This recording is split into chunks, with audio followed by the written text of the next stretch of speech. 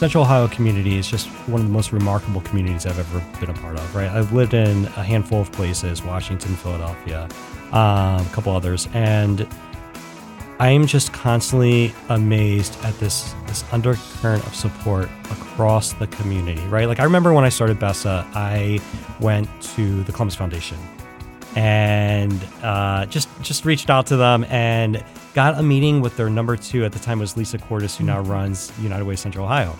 And she took a meeting with me. I'm just a 20-something-year-old guy with an idea for a nonprofit. I don't know how many people she meets with like that, right? But she still took the meeting. We are looking forward our way from Studio C in the 511 studios. That's in the Brewery District, just south of downtown Columbus, Ohio. Hey, this is Brett. A valuable resource in our community is the high level of volunteering by our residents, from young children accompanying their parents, neighborhood outreach by K through 12 students, college students working in their local school communities, and for families and our older adults. Central Ohio has a distinct advantage to meeting the needs of residents because we have an incredible array of strong nonprofits and a truly caring community. Hi, Brett. We really do. Our community is amazing, and so many, literally thousands of people who are volunteering over many, many years. You and I have also been active volunteers, whether it's through School Connections, church, our nonprofit work, or other organizations. We've tried to bring value to those nonprofits, but also we get the satisfaction of truly helping our neighbors and our friends. So way back in 2010, our guest took fate into his hands and created a new organization called Besa. Matthew Goldstein is the CEO and founder of Besa, and he is with us today. Matthew, thank you so much for joining us. Thanks for welcoming me. It's good to be here. Great. There are so many people in our community who provide volunteer hours. Some may not even call it their support volunteering. However, before we hear more about Besa, let's talk about you and your professional journey. Tell us about your background, career path, how you got here today. So I was born in 1980. Do you want me to go all the way back to there? The first day was a sunny day. It's important. Just like it's a sunny day today. Yeah, right. I'm from Philadelphia. And, it's kind of interesting. I came to Columbus and I didn't know anyone in Columbus when I first came here. Mm-hmm. Completely foreign to me. I'm embarrassed to say I didn't even realize Ohio was right next to Pennsylvania. Oh, dear. There you go. There you go. And, Philadelphia and Pittsburgh are really like different worlds, right? They are different worlds. Yeah. And so I came here not knowing anyone. And I think that's what I needed in my life is I wanted to branch out of my bubble and explore something new and challenge myself in that way. And so that's why I came to Columbus. And I have been in Columbus now longer than I lived in Philadelphia where I grew up. There you and go. I just love this community. And so I came here for the Ohio State University. I graduated with degrees in marketing and political science. Mm-hmm. I was very much on the path that I'm going to go into business. Mm-hmm. And so I was in the business school. And when I graduated, I went right into business. And my last stint was in corporate retail. We have a lot of incredible corporations, retail companies based here. And that's where I was. And I was doing market research there. And so that's essentially, in a snapshot of that chapter of my life. But while I was doing corporate retail, and I love market research, right? Like that's what I was doing. I was traveling the country.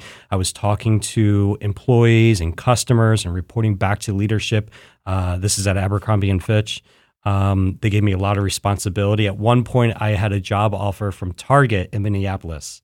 And one of the reasons I chose Abercrombie over Target is at Target at that time, they were saying that the men that worked there would have to wear shirts and ties to work every day.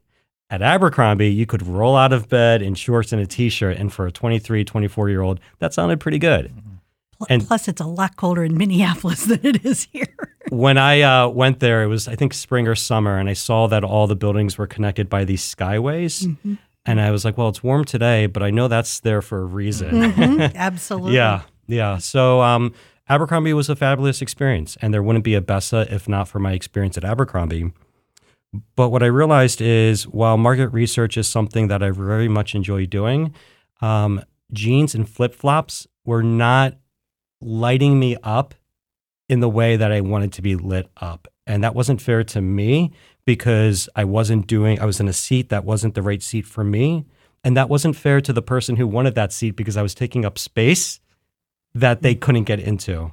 And so I just started to explore, what else do I want to do? Where do I want to be? I think I was like 26, 27. And I said, where do I want to be when I'm 30? And do you remember the other paper? Mm-hmm. Yes. I was at Spinelli's Deli, which I don't think is around anymore, in Victorian Village. And in the back of the other paper, they had a whole stack of other papers there. In the back of it, there was an advertisement for suicide prevention services. They needed volunteer shift workers, hotline workers. And I signed up, and I knew nothing about the nonprofit sector. And quite quickly, I learned a lot. I learned about the business of nonprofits, if you will. I learned about the people who are staffing these nonprofits and the incredible amount of heart and soul and intelligence that they are putting into not just their work, but our community. I connected with shift volunteers, my fellow volunteers, and one of them is one of my best friends to this day. And you learn a lot about yourself and other people when you're in a very small room, a quarter of the size of the room we're in right now, just answering phones and trying to connect with people. And that was the other thing. I loved connecting with people on the phone. I appreciated that experience. If I was still a career counselor, I would tell every one of my students that the best professional opportunity you can have is to work in a nonprofit, because it truly is running a business that you are giving away the products and having to find the money to make them again, as opposed to making a profit, making a widget, making a profit, making a widget. It is an amazing opportunity. So good for you. You really, the Fisher College of Business is probably surprised, but but proud of this work you're doing. Yeah. So let's talk about Besa. Now, Besa is an Albanian word, which I didn't realize. Yeah. Did a little my research here, and it means to keep the promise. So your belief is that when we work together, we can impact our community in a powerful way. That says a lot. So tell us about this flicker of your idea to create Besa. Yeah, so when I was at Abercrombie, like I said, I was on the volunteering for a couple of years on the suicide hotline. And I just fell in love with the work. So I got more involved in the community. I got involved with United Way as well as a number of other organizations in this community and in Central Ohio. And then I started to get my coworkers involved. Mm-hmm. And at that time, there were about 2,000 really smart, really talented people at Abercrombie. They wanted to give back. They weren't sure how. Mm-hmm. That's Besa. And so I started working on the business plan in 2010. Actually, with my boss, I sketched out this little diagram of what I thought Besa could be on a piece of paper, and I showed it to her at work one day, and I said, I kind of want to work on this. She should have gone to HR and said, hey, my employee is looking to leave. I need to get him out so that I can, get someone that's going to stay here, right? And she didn't. She said, this is really interesting, and I want to work on it with you. Wow. And so I resigned in 2010 and for 2 years worked on the business plan with her. All day I would go to the library in the Short North on High Street, work on the business plan. In the evening, she would get off work. We would sit around her dining room table and work on it together. And then we launched in 2012. Now, I don't know if Abercrombie had this, but there are a lot of companies in town who have those, like a portal, so that their employees can volunteer. Did Abercrombie have one of those at the time? Not at the time. Okay. No, Abercrombie is a different company today than it was back then. It's gone through a lot of transition, and philanthropically, it's a much different company. And so that was one of the things that I was excited about back then. I had the opportunity to try and advocate for some of these philanthropic initiatives because they were new. And I didn't know what the heck I was doing. But that kind of worked in my favor because they were kind of early in their start in terms of how they wanted to do philanthropy as well. Mm-hmm. So it gave me some runway to work with smart people and figure some stuff out in terms of how to get the employees engaged. Right. Because right now, I mean, there are many, many companies who have those, and I'm going to call it a portal for lack of any other Platform, portal, yeah. Right. That push their employees into doing nonprofit work.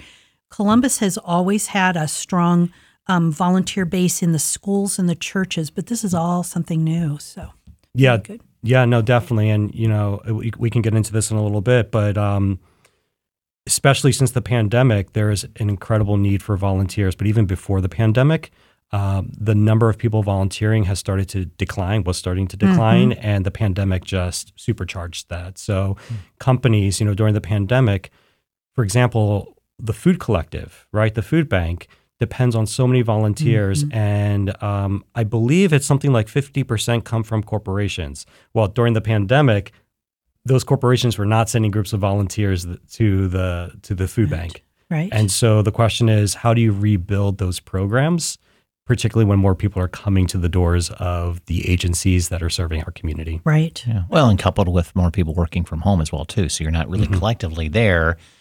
But I could see that as a benefit, too, that, okay, I don't see my coworkers, but maybe 2 times a week. Now volunteering, I get to see them because we're doing this. Yeah. So I guess it's a yin and the yang on that one, too. So now Besa's working with hundreds of nonprofits in the region. Can you tell us how you find, quote unquote, the nonprofits needing help? Is there a process they got to follow to be included in the Besa schedule? Yeah, so it's a great question. We have a team that all they are doing is building relationships with nonprofits, understanding the needs in the community. And it's not for us to go into a neighborhood or a community and say, here's a pain point and here's how Besa can help, right? Like, that's not the approach we take. The approach we take is, number one, building trust, right? We have to go to a table, be invited to a table, and all we're trying to do is have a conversation to understand what is this organization doing in the community, what is their mission, what are some of the pain points that they are feeling, and then are there opportunities for Besa to plug in and support? And so I think the reason Besa has been so successful is we are genuinely interested in helping build capacity in our community through nonprofits, right? Getting volunteers to nonprofits to increase capacity, to increase scale. And we start with just having conversations with nonprofits. And so nonprofits, to answer your question, either come to us, they go to our website, they fill out our form, or we have a team member who is constantly learning about the community, making connections, and going out and meeting with nonprofits. Okay.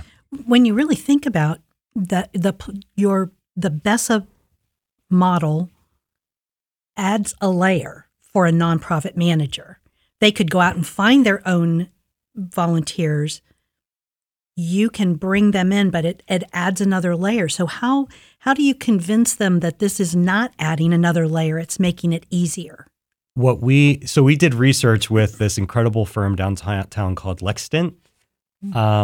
Lextent are data scientists. So they work with all kinds of companies, major companies, Fortune 500 companies and all others, to understand consumer behavior and what makes a product click. And we worked with them on trying to understand what is the value of Besa for the community, right? How do we perceive the value of Besa? And then how do our stakeholders, be it companies, nonprofits, volunteers, perceive the value? And something that kept coming up with the nonprofits was, one, its exposure. We are bringing a diverse group of volunteers from all walks of life to the doors of nonprofits. We have one nonprofit where the majority of their volunteers come from the College of Social Work. We bring corporate volunteers, stay-at-home parents, teenagers, and so it just exposes them to a broader swath of our community, which then increases resources and capacity for the nonprofit. Right. We have great relationships with media. I was just yesterday at Columbus Early Learning Centers, incredible nonprofit in town. I think they have 6 centers working with youth in disadvantaged neighborhoods. And we were there with Monica Day and NBC4, and there's going to be 2 or 3 segments. And then Monica's going to be out volunteering and getting viewers to volunteer at Columbus Early Learning Centers. Nice. And so it's those. So it's the storytelling that they appreciate. It's the exposure. It's resources, right? We have volunteers. I was just talking to somebody. This is really interesting. We had a group of volunteers volunteer at the conservatory. And the manager at the conservatory said, it's really interesting. I used to be in the medical field doing data management, and I volunteered through Besa, and I volunteered at all these different community gardens, and I fell in love, and now here I am at the conservatory. Mm-hmm. That notion of increasing not just capacity of number of people, but the width and the breadth of the people you're bringing in, the resources, and that exposure, that is incredible. I hadn't even thought about that. Yeah, it's amazing. It's my love language. There you go. There you go. Mm-hmm. Okay, so now the other side of this coin are the volunteers. Why would somebody want to go through Besa as that platform for a volunteer opportunity? What are the steps? Is there an application process, and is there a background check? Great questions. No application process, no background checks. Some of the nonprofits we work with do require background checks, but our team works with the volunteers on those specific ones. 95%. We try to reduce the number of barriers between someone wanting to volunteer and the opportunity to volunteer. When I was working on the business plan, I did it goes without saying, market research. And I talked to a lot of people. And one of the people I talked to, his name is Ryan, and he worked at Abercrombie. He was working 60, 70 hours a week, and he was looking for some way to release some pressure, right? And feel connected to his community. So he wanted to volunteer in the community with a children's nonprofit and something related to hunger. That's what he put into Google. Now, this is going back, 10 years. And do you know what movie was out at the time that was a big hit? The Hunger Games. So the first page of results were all about the Hunger Games, where you can see the movie. Then he got to page 2, and there are different nonprofits. He's reaching out to them, and he's not really getting a response. And that's when he threw his arms up in the air, and he said, I just don't have time for this. And so that's a missed opportunity, because here's someone who wanted to contribute to the community and didn't feel like he had the opportunity to. So we at Besa try to eliminate as many barriers as possible. You can just go to our website, besa.org, sign up. There's 50, 60, 70 different projects every single month across this community where you just show up. There's going to be a group of volunteers there. There's going to be a volunteer leader to help orient you with what's going on and make sure that you're not just standing around, that you feel really engaged and connected to the other volunteers and the work that's happening. And from start to finish, we focus on the experience you have, because our goal is you don't volunteer just once, but you come back again and again and again, and you bring your family members, your friends, your colleagues, because to us, that is when we can create true impact in a community through civic engagement.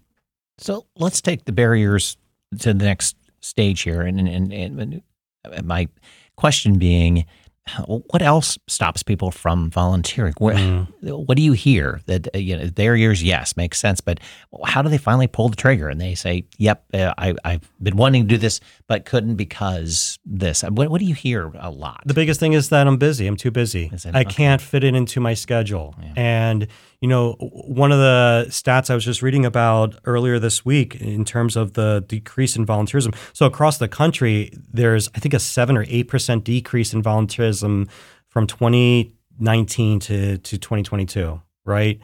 In Ohio, it's double digits.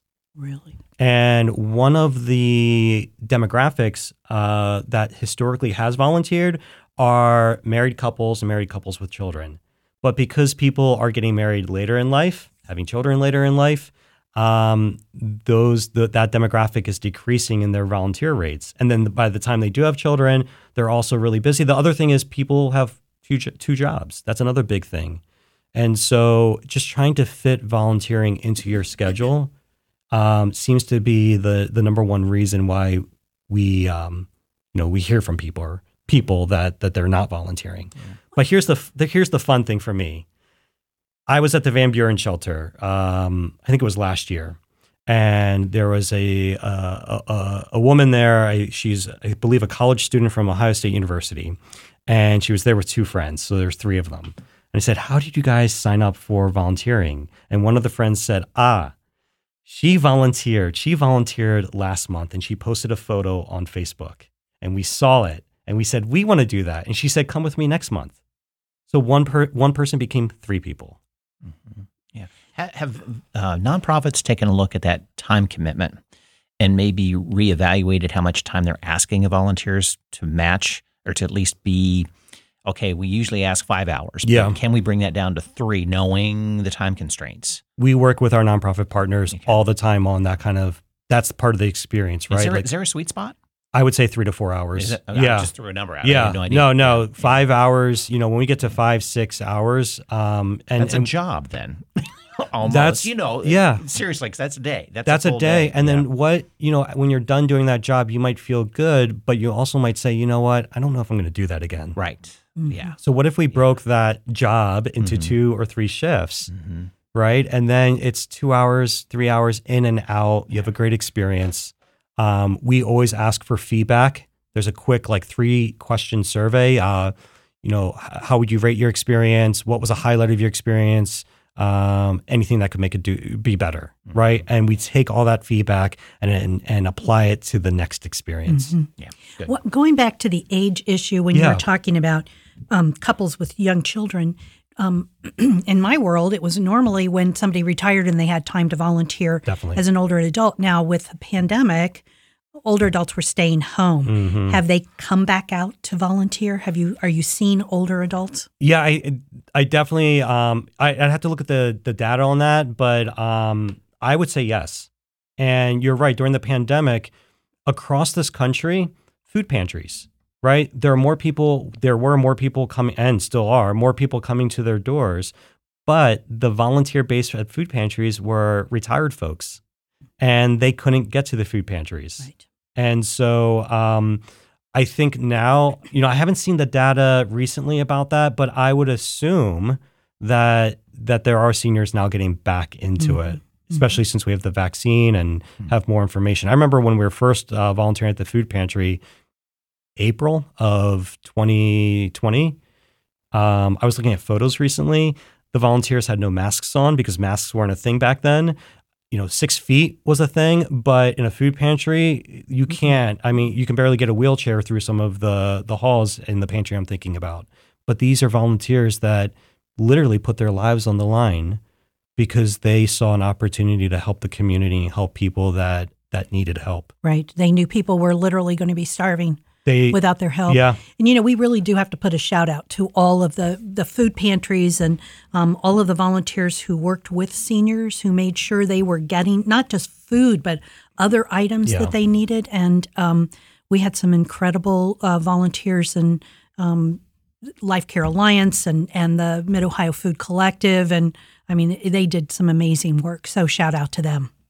I'm a little biased, but I believe that volunteers are the beating heart of our community. Oh, great. Right. And at the height of the pandemic, people showed up. It makes me teary-eyed. I'm trying to fight back the tears. People showed up in the most profound ways to support other people, strangers. Right. Very good. So you were saying that there are about 70 opportunities a month or so. I was looking through the list of volunteer activities, and I was amazed at the variety, the different tasks. If I had not ever been a volunteer, I'd be overwhelmed. There's so much out there to do. Hi, can you highlight a few of your favorite opportunities, or what's been most fun, what's been most successful? What do you tell folks when they're like, I don't know what I want to do? I think it's just looking for something. I always think about, if you've never been to a homeless shelter, right? Just thinking about it can be intimidating. Where do you park? Who am I going to run into? What entrance do I go into? Some of them have the machine that you have to go through, the metal detector. And so it can be a really intimidating experience. But, to answer your question, one of my favorite ones is the Van Buren shelter in Franklinton, which is literally 2 miles away from here. And something we do a lot of serving meals there. And the volunteer manager said that during the pandemic, Besa was the backbone of their volunteer program, which felt really good. And not just because we were able to support them, but because of the relationship we have with them, the trust that we built with them. Every Valentine's Day, we go to the Van Buren shelter, right? So like for me and my husband, we used to like to go to the Top Steakhouse when we ate steaks. Now we're vegetarians. But anyways, we'd go there. And one year he said to me, we could go anywhere, but I think where I want to be is at the Van Buren shelter. And so we started this thing maybe 5 or 6 years ago where we literally wrap these families in blankets of love. So we have an incredible, huge meal. We decorate the dining room. Jenny's comes with their ice cream. We have live music. One year we had a professional photographer that did family portraits, and then the next day dropped off prints of the portraits. And so many of the families were saying, we've never had a picture of our family together like this. And it's a magical experience to be there, right? And so like that's one of my favorites. During the pandemic, we worked with Franklin County Public Health, and there would be these food drop sites where basically you would have public health officials and Besa volunteers working together. Cars would come through, and you would put food in the back of the car. So the health officials would check in the car, the Besa volunteers would put the food in the car. And I remember just stepping back from that one day and seeing like everyone working together. Like no one wants to be there, right? You're not. It's just not somewhere anyone really wants to be if they can avoid it.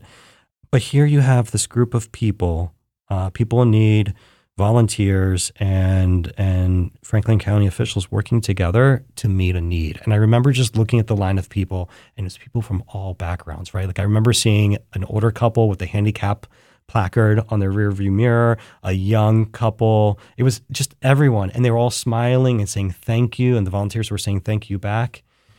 I could tell you 1,000 stories like that. And there are so many opportunities that I enjoy doing. I'm trying to think of ones that I don't enjoy doing, right? Because each one is a unique experience that you get to meet really special people. I think the one message I always told my volunteers at Employment for Seniors was that when you show up to volunteer, you are going to help somebody. It is an absolute automatic. You are going to help somebody and make their day. How much better can it be? And in so many ways, I think what people don't realize is that somebody is sometimes even themselves. Right. Very true. Yeah. Very true. Yeah. I know you're a data person, so my next question, do you keep records? Of course you do. But I guess what we're curious is to this point, is there a record for, like, in most instances, how many times people volunteer? Also, I'm really kind of curious too, do volunteers commit to one agency, or they maybe shop around, move around, not because they are intentionally like, okay, I'm done with that, I want to move to the next one, or do they continue to add on and do more and more sort of thing? Yeah, so it's all over the place, right? So we have people that love the diversity, and when we post new projects, they're the first ones to sign up, and that's wonderful, and their energy is incredible and infectious, right? And then we have people who find that one agency that they love. So I just heard from my team that someone volunteered at one of the community gardens, fell in love with it, and signed up to be an ongoing regular volunteer. And the community garden loves that because that's their biggest need. Mm-hmm. We have a volunteer who volunteered at, it's called Buddy Up. They work with kids that have Down syndrome. So if your child has Down syndrome, the way the founder described it to me is that you're always on, right? Like you're always on. And here's a program where the kids can go to this tennis clinic. The parents are in the bleachers and they can turn off, right? They can watch their kids, or they get to also talk to other parents and step back. And I have a volunteer a couple of years ago that discovered Buddy Up through Besa and is now a board member. Oh my gosh, that's wonderful. Yeah. Wow. Wonderful. Good. So Matthew, we're going to switch a gear here a little bit. My background's in career advising, and I always told my students, as well as my older adult clients, that volunteering can provide not just the satisfaction of giving back and helping people, but it's also could be a step in a job or career. As you said, somebody became a board member. You're looking at somebody who's making a change in their projection. You never know where that's going. volunteering, you can hone your skills, learn new skills, utilize a volunteer opportunity as a networking connection, which is huge in looking at jobs. Is there something that works for a Besa volunteer in looking at new career opportunities? If they're a member of Besa, can they utilize that? I mean, does this make sense in your format or no? So can people leverage being a volunteer at Besa in terms of exploring new career opportunities? And learning new skills. Yes. Honing skills they haven't used for a while. Definitely, right? Like everything you're doing in terms of going into an unfamiliar environment and trying to master that environment and become part of that community, if you will, is so important. Working with a group of fellow volunteers and staff members to accomplish a goal. There's a story that sticks out to me where we had 20 volunteers from one of the retailers in town. They went to one of the shelters, and there were pallets of clothes that had to be sorted. Men's, women's, children's. And then all the clothes that had holes in them because they were samplers or something had to be in another pile because what are you going to do with clothes with holes in it? So there were 20 volunteers. They spent 3 hours. That's 60 hours of work that they put in. First of all, the manager of the shelter said, thank you, right? Like me alone, I was going to do this and it would have taken me a week and a half, 60 hours.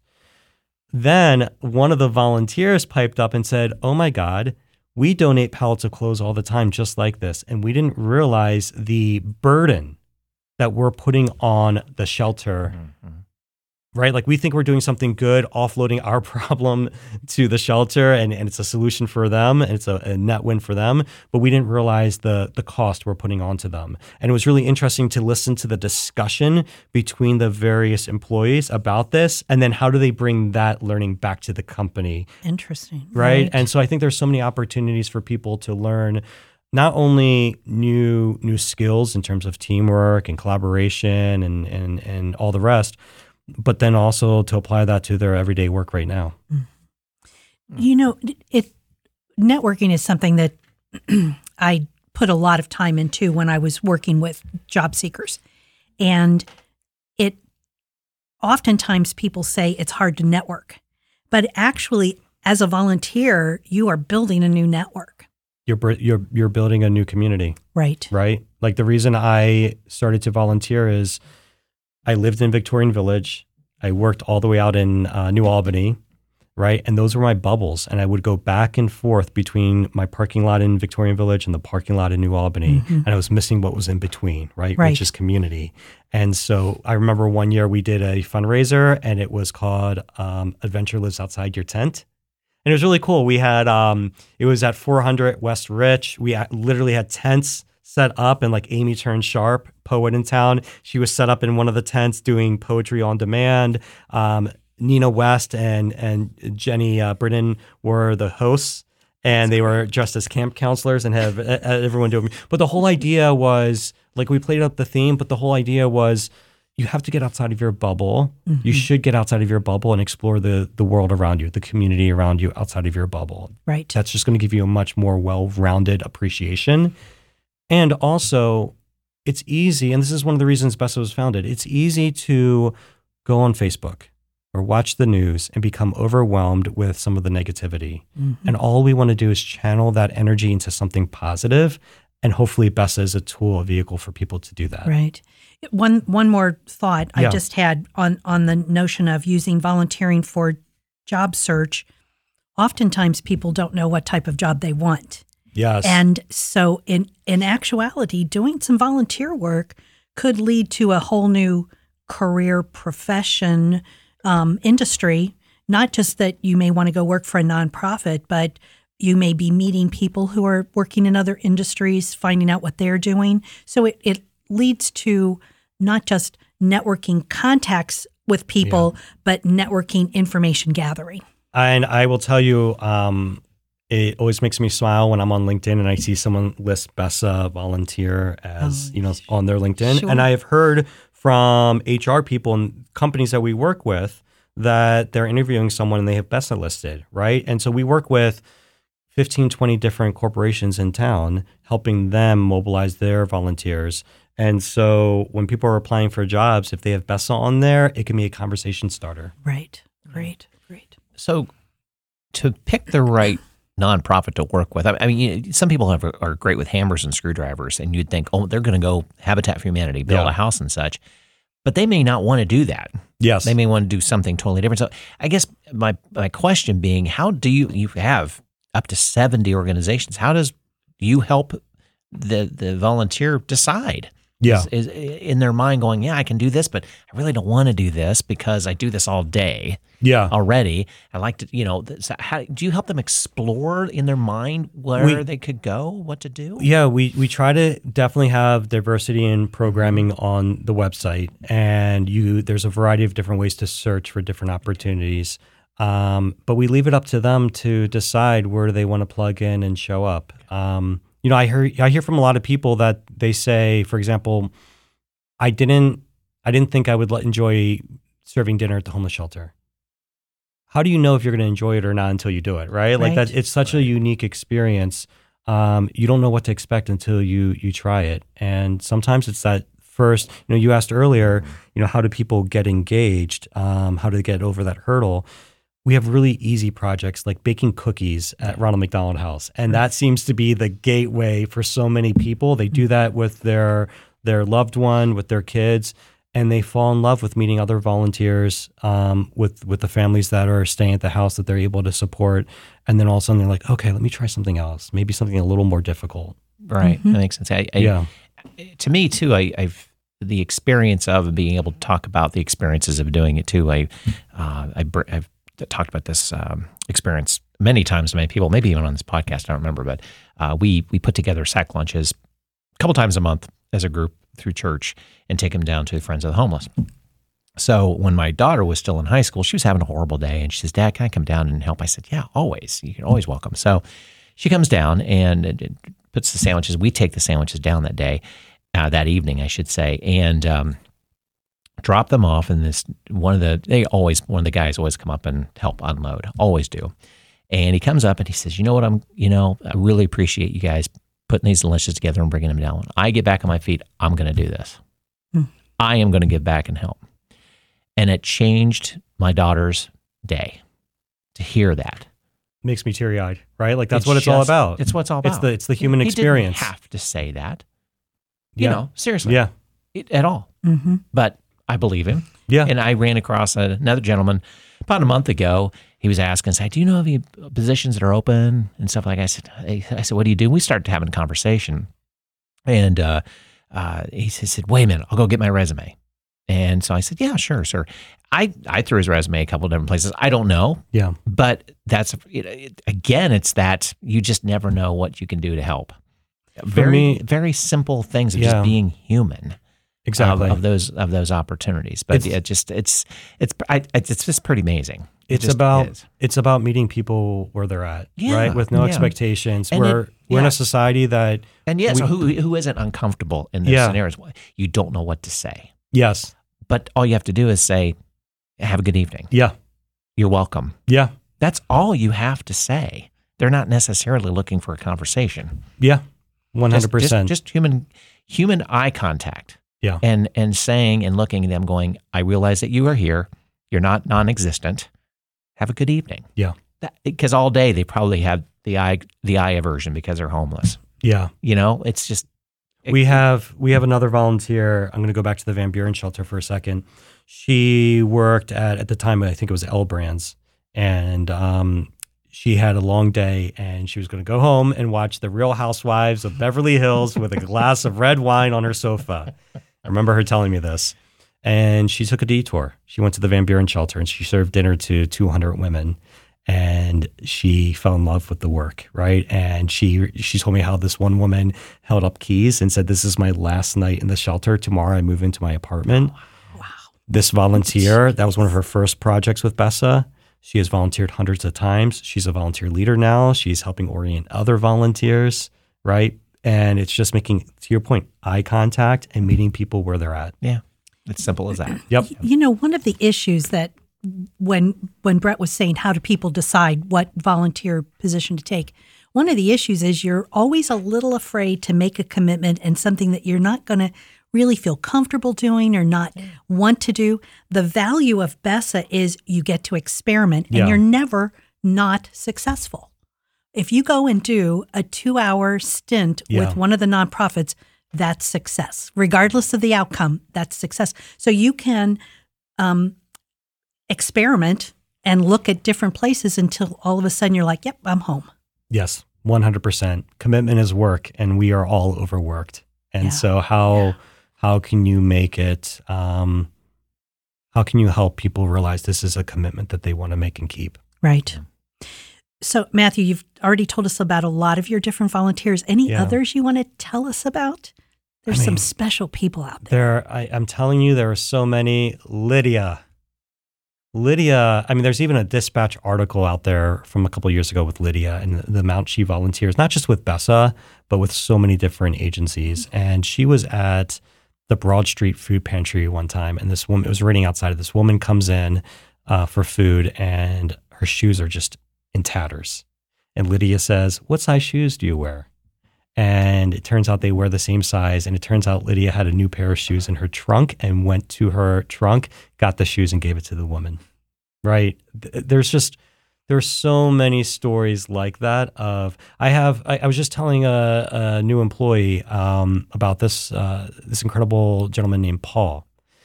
Paul worked at, I think it was like one of the big technology companies like Cisco, right? And he was doing sales for them. And he traveled the country doing sales. And then the pandemic hit and he's stuck at home. And he's like, what do I do with my life? He started volunteering and he fell in love with the work. And he showed up almost every single week volunteering, getting other people involved. And he loved it so much. It's so funny. He knew one of my board members and he said, I want to make a donation to Besa. And the board member said, ask for a certain amount. And it wasn't a big amount. And I walked out of there with one of our biggest checks because Paul and his husband were so committed to this work, understood the value it brought, appreciated the value it brought to his own life. And he wanted to make sure that other people had that opportunity. Wonderful. Yeah. And there's I can tell you hundreds and thousands of stories. Well, and on the flip side, you probably have had I can't imagine that kind of impact on nonprofits you're working with as well too. Yeah. That may have saved them possibly. Yesterday, I was at Columbus Early Learning Centers. They have this plot of land that they grow fruits and vegetables for the kids. I think it's 400 pounds of food a year. The CEO there, Gina, incredible human being. I probably said incredible 1,000 times on this podcast so far. I apologize. But that's how I feel about the folks I get to work with. And she was saying just yesterday that there's no way that they could grow the food, have the kids in the garden to learn about growing food and the texture and the feel and how much water to put in, the food that's given to the community, the food that's given to the parents, right? There's no way they could do that if they didn't have the volunteers. That it would just be incredibly cost prohibitive, that they wouldn't have the garden. Yeah. It's and this is a bit of a side note, but we again going back to our sack lunches, what we do, but we've changed locations of what we do with it's downtown at Broad Street United Methodist Church, and between these two tall buildings, you have like about 4 or 5 raised bed gardens, and I looked at it, I'm going, that is the epitome of hope. Mm-hmm. The sun touches those raised beds probably 3 hours a day, but they're still trying to grow. Yeah. Vegetables or something in these raised beds in between these two tall buildings. Yeah. Like, wow. You're kind of going off the garden. Okay, they're trying with what they have. You can do a lot with hope. There's a whole presidential campaign on hope. Yeah. Every year I plant my lettuce seed in hope. Yeah. Yes. Yes. But it just, I don't know, it just dawned on me looking at it going, wow, if they can try to do that there, what little we can give makes a big difference. Right. Huge difference, right? Yeah. It's the energy. It's just the energy we put out. Right. What kind of energy do we want to put out? Yeah. And we get to choose that. Yeah. Exactly. Yeah. What do we want to be known for and what we did do and what we get help with? Right. And it's not an ego thing. It's that I think there's some factual piece to that. You giving actually is very healthful beneficial. Right. For Oh, your 100%. health. Yeah. Right. There's Yes. something to that. Yes. And that sort of leads into my next comment. And when I was researching, putting the questions together for Matthew today, I found an article, or actually a website called helpguide.org. And they have this incredible sort of a checklist on what's volunteering and how do you do it and what do I want to do and what am I comfortable doing. So it's really cool. And listeners, we are going to include that in our resources sheet, and we're going to put lots of information for you so that if you are interested in volunteering, maybe you don't live in Central Ohio, so Besa is not an opportunity, volunteermatch.com. There are other ways of finding volunteer opportunities in your community. So we'll make sure we have all of that together. Matthew, one of the last things we always ask our guests, and needless to say, our time with guests goes way too fast, but we always ask for sort of your last words of wisdom. What would you, either we haven't talked about or you want to make sure to emphasize to our listeners? One, in this Central Ohio community is just one of the most remarkable communities I've ever been a part of, right? I've lived in a handful of places, Washington, Philadelphia, a couple others, and I'm just constantly amazed at this undercurrent of support across the community, right? Like I remember when I started Besa, I went to the Columbus Foundation and just reached out to them and got a meeting with their number 2 at the time was Lisa Cordes, who now runs United Way Central Ohio. And she took a meeting with me. I'm just a 20-something-year-old guy with an idea for a nonprofit. I don't know how many people she meets with like that, right? But she still took the meeting, and she still wanted to help me and support. And the Columbus Foundation has been a big part of this agency of Besa and where we are today. And there's so many other organizations in this community, individuals, philanthropic people, volunteers. I don't know. I'm constantly in this state of gratitude because I don't hear no that often. And when I do hear no, I probably should be hearing no, and it's a learning opportunity. But so many people say yes. And I'm just so grateful for that because then we're able to, that's when the magic happens. It does. And our day would be so much better if we remembered all of this positivity that we're getting with our nonprofits as opposed to, and our volunteering, but as opposed to the few no's. Yeah, and I think the other thing is to your listeners is, like you said, in your own community, get involved. There's so many ways, and you don't have to start a nonprofit or sign up for 40 hours. Carol, like you said, sign up for 2 hours. Sign up, show up, meet some folks, and see if giving back can be a bigger part of your everyday life. That's what we're all about. Well, and we have to give a shout out to the Columbus Foundation, which is an incredible organization and supportive of my agency, of our podcast, and also to our buddy Dan Sharp, who put us in contact with Matthew, convinced him that we were okay and he should come and talk to us. So we thank Dan for that too. Quick story about Dan. Early on, we did a capital campaign. We wanted to raise $1 million to, we talked about 50, 60, 70 projects. It used to be 5, 6, 7 projects, right? And we knew we could scale this, but we needed the funding. And Dan was one of the first people I talked to about this. And I remember sitting with him at the Roosevelt coffee shop, showing him a 1-page document. And he helped guide me in terms of, first, he believed in it. And then second, he provided counsel on, okay, here's how we can get this to next. And with Dan's help, Doug's help, the Columbus Foundation's help, we're able to secure the $1 million, right? And not just from the foundation, but from across the community, from people who understood what we're trying to do and wanted to invest in it and be at the table with us. Right. One question that I meant to ask earlier, and my apologies, I'm stepping back here a bit. 70 plus projects at any one period of time. How many agencies are you actually working with?